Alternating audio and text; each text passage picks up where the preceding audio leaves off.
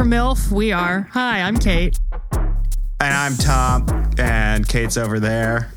A classic dynamic twixt the two of us. Yeah, usually when one of us is somewhere, the other one is right over there somewhere else. That's fun. Kate. Yeah. What's on the old schedule today? Oh, the old schedule is nothing less than this season's genre reveal. And let me say that one more time because I actually was in speech therapy for my R's for many years. Yes. This season's genre reveal. Genre reveal. Genre reveal. Yeah, genre reveal is hard. Genre reveal. Yeah, it's like what they would test you on. I know. It's actually quite triggering. Oh, no. You can't even. I'm feeling very triggered. I'm feeling very triggered. On account of my speech therapy. I couldn't say them till I was 13. 13. Wow. And when I'm drunk, still can't. I can say... You're about to ask if I have any deficiencies of any kind now. I can say all the letters, most of the words. Some words I'm not allowed to say. But the thing is, most great art kind of comes with restrictions, comes with boundaries. And I'm perfectly happy to work within those restrictions. Yes. I'm not allowed to say certain words. That's fine by me. I prefer it that way. I just want it known that on a strictly phonetic level, I can. Okay, so here's the thing, though, guys, about this genre reveal. It was going to be a lot bigger. We had a really big party planned. We had a lot of guests. We had a very big cake that we were going to cut into and kind of see what the genre was going to be from the color inside. But it turns out we accidentally lit a super big wildfire. There's a real big fire. Several dozen acres of wetland habitat were lost, which is kind of crazy. I mean, we thought we were being responsible by doing it in the wetlands because how are you going to have a fire in like the wet land, literally? Swear to God, we thought of everything. Turns out we didn't, and that certain chemicals are more flammable than we thought. And yes, we are talking about Tompkins farts. The problem is, as soon as I fart, I let out a massive strain of harmful chemicals. And then at the same time, my butthole sort of flexes open and post-fart, it sucks up a lot. So I think a lot of the moisture from the wetlands wound up getting sucked up into the butthole. And then that sort of cleared the air for the noxious chemicals to start a fire. I see. Well, no matter what, it's not our fault. No. And you know what it isn't either? It's not a case against genre reveal parties, guys. I get it. It's the 21st century. These are kind of out of fashion, but... We do believe that there are only two genres. There are only two genres, spooky, and guess what the other one is? Fun. We're going to tell you here. That's what we mean when we talk about niche subgenre is it spooky or is it fun? And from there, we'll figure it out. Yeah. And we always do. We always get there. Oh, yeah. Almost always. Yeah. You know. Almost. Yeah. There are a few movies. Midsommar is tough because... It's very spooky. It's both spooky and fun. But Florence Pugh is very cute, which is fun. So, and you know what else is fun? I think a really fun thing to do is to let our audience, which will be known henceforth as our brood. Hello, brood. Yes, we have settled on that. The brood and or the stepchildren. But our brood is dying to know. Our first subgenre. Well, let me ask you something. I'll answer. Let me ask a rhetorical question of you, Kate. Do you like rootin'? Only as much as I like tootin', that's for sure. And we already know how much that is enough to cause environmental damage. To cause a big fire. I like rootin' and tootin'. I also like, I don't know, being a partner. Mm-hmm. How do you like these things? I like them D. I like them how D. How? D. Howdy. I like to have a nice bean feast over the fire while someone is playing the harmonica. But at the same time, I don't like these things. And I want them all to change and be better. And I'm worried that I was being mean before when I did that. Yes, I think that, yes, I love rootin' and tootin' and hollering and the whole thing, but when we're rooting and tooting, what are we really doing? What are we really doing? What are we saying about America? What are we kind of mythologizing? What are we celebrating? What are we deconstructing? Are we all men at the bean feast around the fire? Or is there maybe room for a gal or two? Are we all straight? Yeah. Are we all stoic? Are we all white? These are conventions that seem to be pretty baked into the original.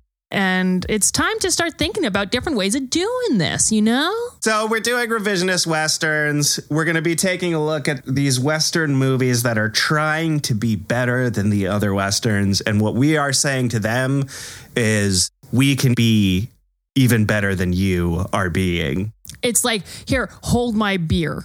Or here, my sarsaparilla. Hold my sarsaparilla. Hold my glass of warm milk.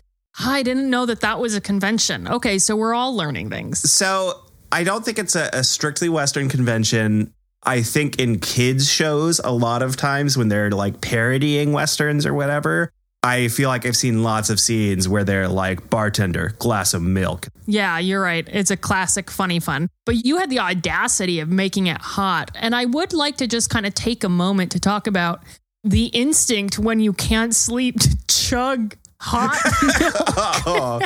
When I can't sleep, I'm slurping that hot milk. Actually, that is how we ended up. That is how Tompkins ended up getting the gas that then resulted in the wildfire in the wetlands. It was chugging hot milk before he went to bed to go to keep away the nightmares because he accidentally saw a spooky movie instead of a fun one. And I slurped too much of the hot milk. Classic mistake. Anyone could do it. There's really no reason for charges to be brought against anyone here. No, I think revisionist Westerns I think that's a really good first season. I think that there is a deep well of history on which to comment. And honestly, quite a back catalog of revisionist Westerns because it feels like the Western has kind of been saying oopsie since the get. Yeah. Constantly commenting on itself, constantly saying, oh no, we're more aware than that version of ourselves, and proving shockingly that isn't true. And so our job is going to be come in, fix it all once and for all. Yeah. No more revisions, guys. Let's just finish the Western. So, Kate, let me ask you this. What do you most want to change about revisionist Westerns? What are your goals for this season? This is actually a very good question. What do I want to change about revisionist Westerns? I think that they make a lot of boo-boos in terms of, I don't know. No boo-boos. I don't know. Yeah, no boo-boos, I'm going to say. I'm not interested in any boo-boos. We can keep I'm that not general. interested. Yeah. I have a big one. I would like to end racism. Brave.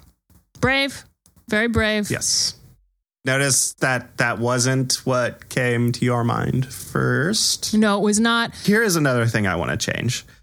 Too old. A lot of these movies take place in way olden times, and I think it creates a lot of inefficiency. Ugh. A lot of these movies, they're searching for someone, like The Searchers, for instance. Mm-hmm. If those were set today, they could use like a tracking device or GPS or something, and you can get all of the searching plot points out of the way in like 10 minutes. Yeah, it'd be done. Speaking of horses. Yeah. How about some go-karts? How about some segways? Yeah. How about, I'm trying to think of... a bi or triplane. A triplane. Well, I hope I succeeded. It'll be pretty detrimental to those on board if not. Let me tell you something. You want me to get in your triplane? No, I want to get in your duplane. Thank you very much. Not interested in attempting flight, Amelia Earhart. That's what we get for having a female pilot. Hey, I didn't say it. You didn't have to. The truth speaks for itself.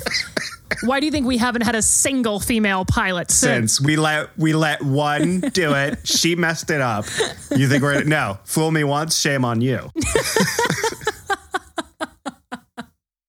But that being said, we do want to actually revise Westerns to include a little bit more lady, a little bit more sensitivity, a little bit more. I have one. Bigger guns. And I'm not just talking artillery, baby. No. That's me panting at the gun show. That's Kate turning into a cartoon wolf. Yeah, bigger guns in terms of muscles, which you are going to need to hold the much bigger guns I would like these cowboys to be holding. It's true. A bazooka, preferably. Yeah, I want bigger guns. You know what else I want? Smaller horses. Much smaller horses. Only tiny ones. Like Sebastian, the meme from Parks and Rec. Yes, the meme from Parks and Rec. Little Sebastian, he's the perfect size. Well, because when they're that small, they're lithe. It's like having a lightweight bike, you know. You actually, in the end, move faster. What I want are two little Sebastian-sized horses strapped on the feet of every cowboy. Oh, that's fun. And he's wearing a long trench coat, pretending like he's just a cowboy and not a cowboy on top of two small horses. Yeah, so that he can get into the fancy picture show. Well, so he can get into the bar and order a glass of hot milk. Hot milk. One glass of hot milk for slurping, please. And that's the kind of attitude we're bringing to our revised revisionist Western. We are, as you can see, the perfect people to undertake this chore. And it is a chore. Brood, lest we fool you by our banter. This is going to be work. This is labor. You are welcome. Yeah, it's emotional labor and real labor because I do have to bring my microphone out before each episode. Imagine if we start recording an episode and we release it, and inside of it, I say, "I'm sorry, I'm at capacity." Do you have another podcast to listen to? I'm at capacity. I love it. Couple weeks, there's some new freak on Twitter who's like, I'm going to teach you how to set boundaries with your friends by talking to them like you are a robot and they are a stupid child. Yeah, it's so fun to make fun of with your friends that you have because that person clearly doesn't have. Yeah. A friend would be like, that's not a cute look. And also a true friend plows right through boundaries. Yes. That's what intimacy is. Intimacy? I would know. Intimacy Chalamet. Call me Intimacy Chalamet because I am ignoring your boundaries. All right. Bye. Bye.